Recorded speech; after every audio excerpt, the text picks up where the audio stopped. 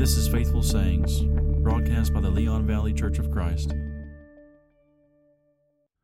We are in 1 Thessalonians chapter 4 today, picking up where we left off. 1 Thessalonians 4, 1 and 2 says, Finally then, brothers, we ask and urge you in the Lord Jesus, that as you received from us how you ought to walk and to please God, just as you're doing, that you do so more and more.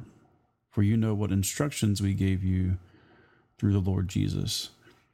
So previously, remember, Paul explained the reason for his absence. There was some concern in this local church as to why he hadn't come back, and maybe he forgot about them or abandoned them. And he reveals in chapter 2 that he was not able to come back because of Satan's interference, despite the fact that he wanted to return, that he longed for them, and that he was doing what he could while he was away. And remember, he previously mentioned sending Timothy, and Timothy is one of the reasons for this letter, because he reports back to Paul what's going on in Thessalonica.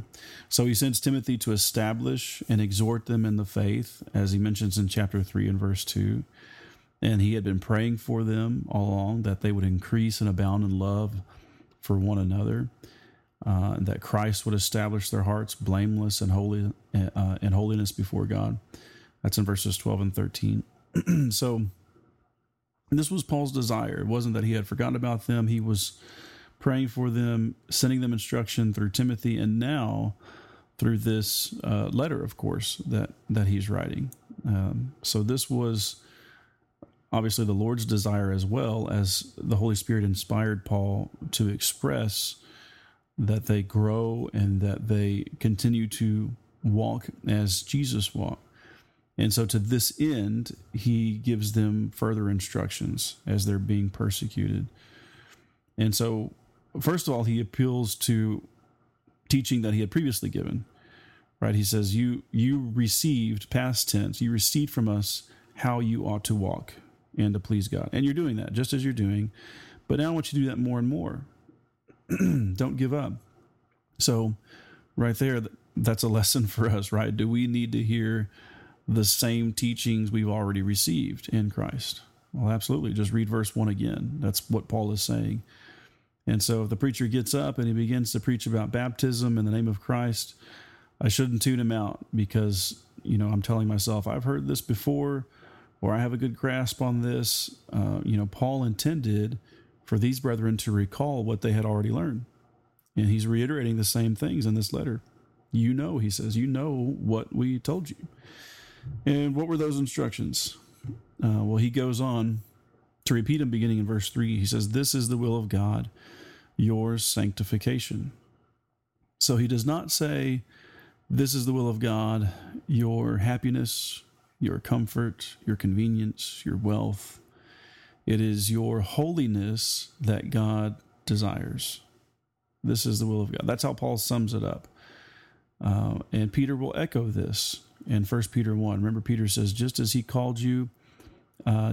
who called you is holy, so be holy in all that you do. For it is written, be holy because I am holy. All right, so this is something that you see in Christ, both in the Old and New Testaments. This is what he always desired for his people. And how easily and quickly Satan twists the truth. He would have us believe that God is to serve us and to make things easy for us, and that God will just adjust his eternal purposes to suit our desires. And of course, that's all part of the deception. And what he ultimately wants is for us to change, for us to be transformed to be like him, not the other way around. And so Paul explains that what holiness entails for us, according to the purposes of God, is, as he says, abstaining from sexual immorality. You continue reading there, controlling our bodies, he says, using them in holiness and honor, fleeing from passions and lusts, not hurting our brethren, and living in purity. All right, so verses 3 through 7. Your Bible might read slightly different, but that's the list there that I have in my Bible. And so we look at what Paul is saying there, and he's, again, sexual immorality, controlling ourselves, not being lustful people. Christians need to hear this. Christians need to be told not to sabotage one another, not to hurt one another or abuse one another. Christians need to be told not to be skirt chasers and using online pornography and all these sorts of things. Oh, absolutely. If you doubt it, again, just read those verses, 1 Thessalonians 4, 3 through 7. Read them again. These are things that we have to learn and relearn and apply to our lives. Let him who thinks he stands take heed lest he fall. You know, that's one of the obstacles that gets in our way of growth and learning is our attitude that tells us that, again, I've heard this before and I don't need to hear it again. Well, the Holy Spirit is saying, yes, you do. And I do too. So that it will be reinforced continually in our minds. And we'll be reminded what the Lord's will is and what the consequences are of forsaking him. And so coupled with this instruction, Paul reminds us of God's judgment. So he, in the same breath, in verse 6, where we were just reading, he says, the Lord is an avenger in all these things, as we told you beforehand and solemnly warned you. So, you don't have to get very far as you're reading in the New Testament. I mean, you just basically open up to any book and page, and you'll find this kind of preaching and teaching, right? Demands made upon our attitudes and behaviors, and within the same verse or two, usually, consequences for not doing so, right? And that's tremendously unpopular in the religious world. You turn on the TV. You go to a bookstore and you look at the bright, shiny covers and the big smiling pastors and whatever, and the titles about, increasing your wealth and improving self and so on and so forth, and it's all feel good, puppy dogs and hummingbirds kind of stuff. But Paul, the apostle, wanted us to be grounded in the ultimate reality, which is we serve a holy God. He does have expectations for us, and he's going to hold us accountable for them. And if we refuse him, he is the avenger in all these things. And he's speaking to Christians. He's speaking to believers. And we might think, well, why is he doing that? He says elsewhere, there's no condemnation for those in Christ in Romans chapter 8 and verse 1. And John, another apostle, will say, perfect love casts out fear. Fear has to do with punishment. And that's all true. But two things can be true at the same time, right? If we pay attention to the context of those passages, what we're going to see, like in Romans 8:1, is that no condemnation, and in John, no fear of punishment. Those things are conditional, just as being accepted by God is conditional here in 1 Thessalonians 4. Why Paul wanted his brethren to continue in the instruction he had given them. There is no condemnation for those in Christ who live by the Spirit. If you look in verse 9 of Romans 8. Otherwise, again, Paul says they face eternal death in verses 6 through 8. Right, so we can, snatch out verses from their context that make us feel good, and we say, well, there's no condemnation, nothing to worry about, no fear of punishment. But we need to be careful if we're going to make those promises our own and have the peace that those verses afford. We got to put the rest of the verses together around them. I mean, we got to read those too. Right? The way we have confidence in the day of judgment is by abiding in God's love. 1 John 4:17. So it's conditional. So if I abide in God's love, I can have no fear of punishment. If I live by the Spirit, then there is no condemnation for me in Christ. But if I live by the flesh, or go back to living in the flesh and just pursuing my desires and bowing down to my own heart and will, well, then that brings condemnation.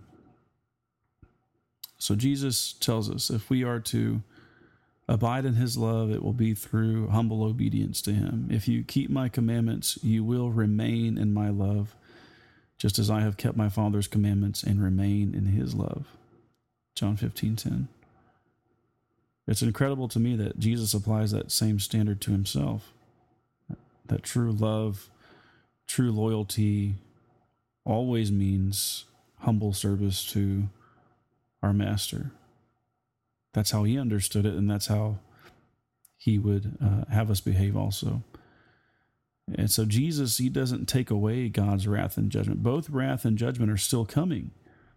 And in fact, Jesus will be the tip of the spear. This is something that Paul will talk about in 2 Thessalonians in chapter 1 right off the bat. He's done it here too as well. It's been one of the motivations, or one of the ways that he's exhorted his brethren here to continue the course. He reminds them that Jesus will return.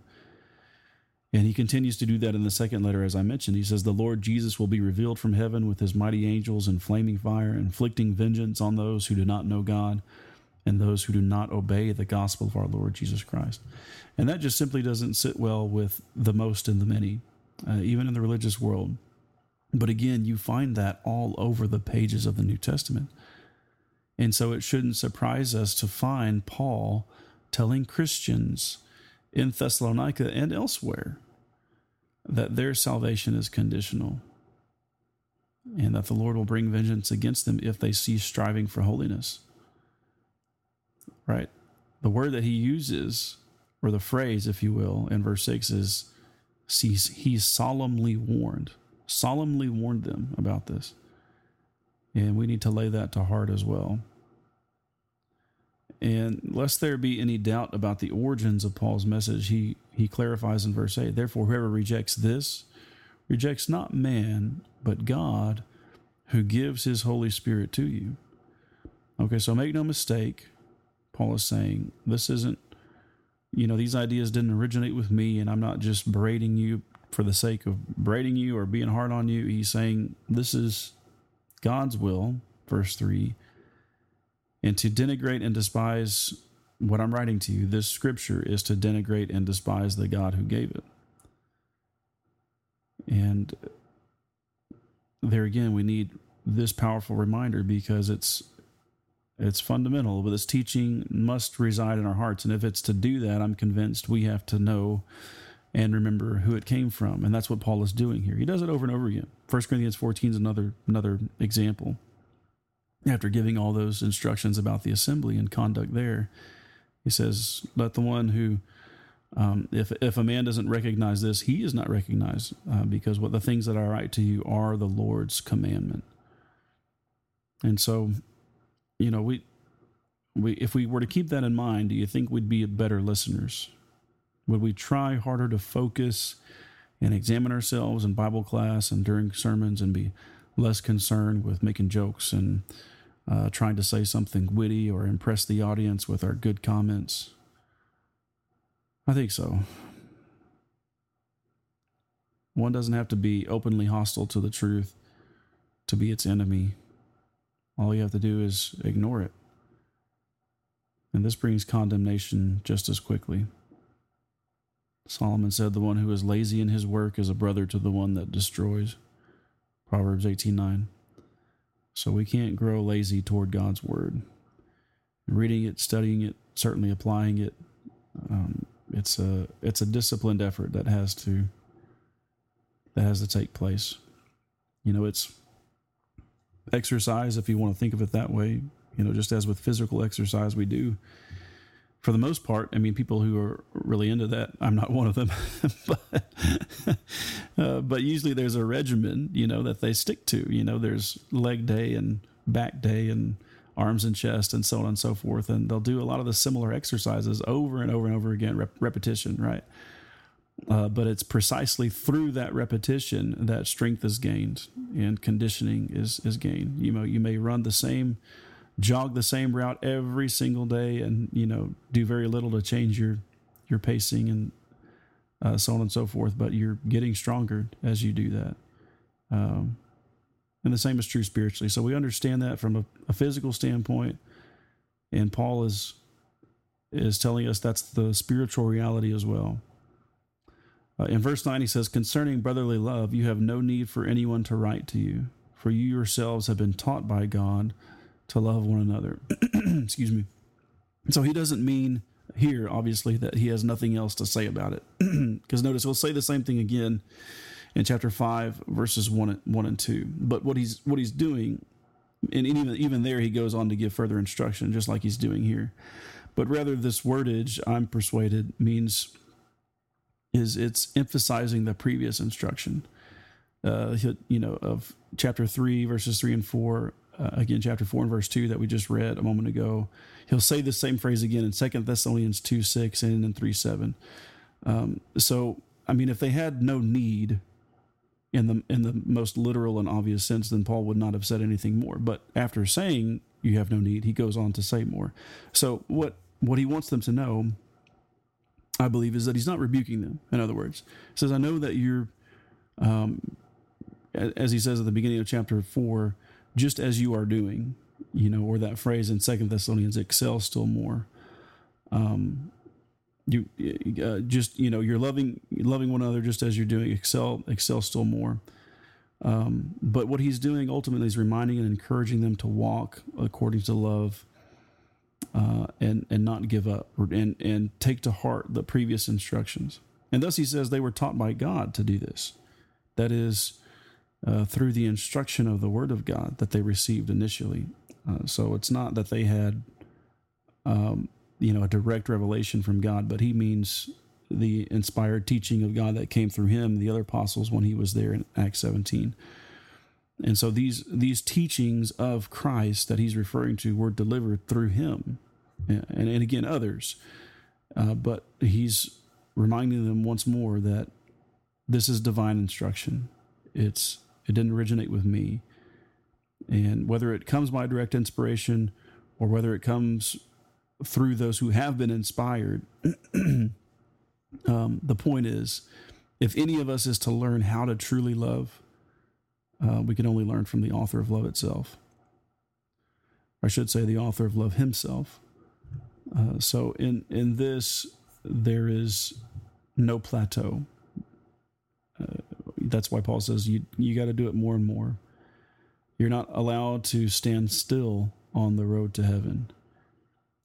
And a living tree never stops growing. And so it may be at a different rate, it may be incrementally compared to others, but that's fine. So long as we're growing. And then finally, Paul says in verses 11 and 12, aspire to live quietly and to mind your own affairs and to work with your own hands as we instructed you, so that you may walk properly before outsiders and be dependent on no one. And so it is to the glory of Christ and yours when he returns that if you live quietly and mind your own business and support yourself and your family through honest labor. That's what Paul's talking about here.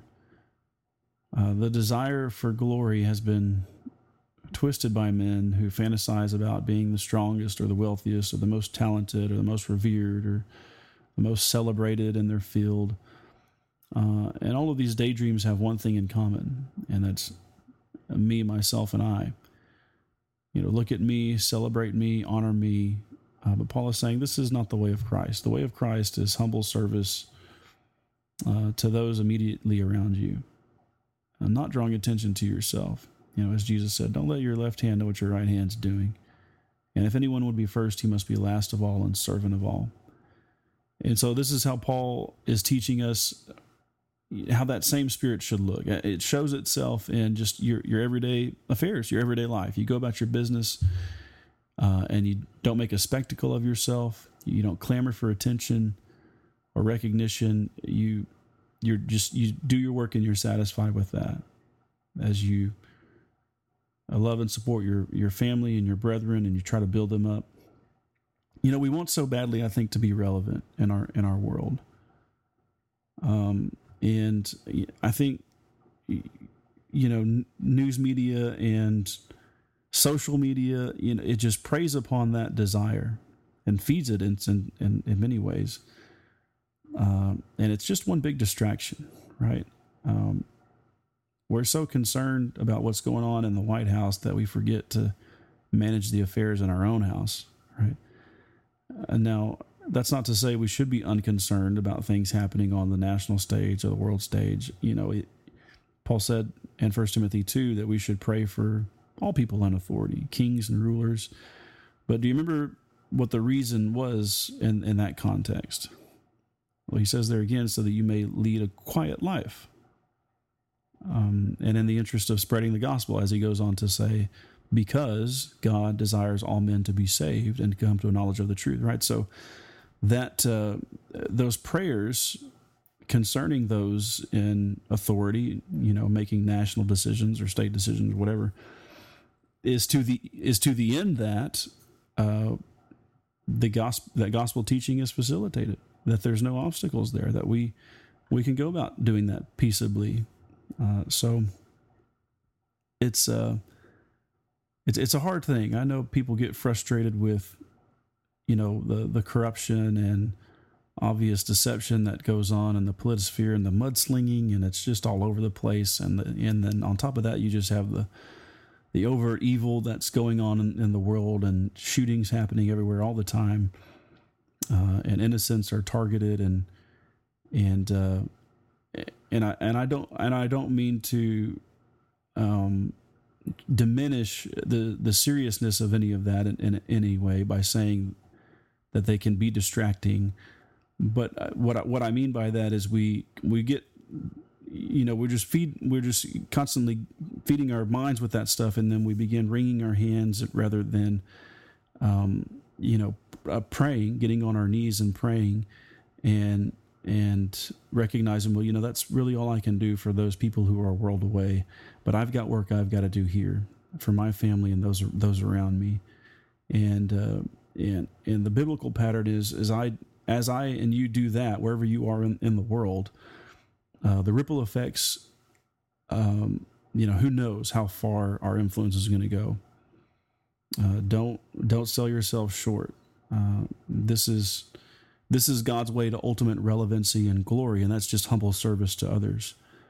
And we look at what happens in the book of Acts in the beginning without, none of those brethren had cell phones or the internet or, any of the modern amenities for communication that we have today. But man, the gospel spread like crazy, and it was just because they did what they could where they were for one another. And I'm persuaded if we were to do that, we'd see the same results. I think we'd be surprised.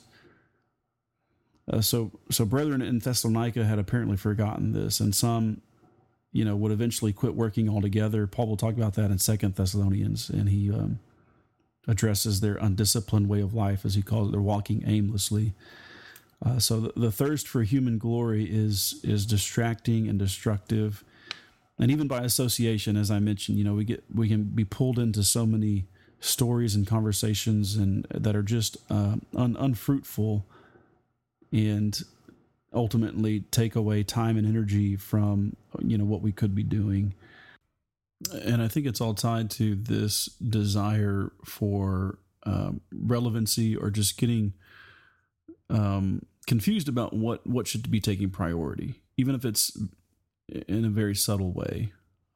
So let's just remind ourselves what God says is relevant and ultimately important, and be satisfied with that, and focus on the task that's before us, and wait patiently for his return when he sets everything right.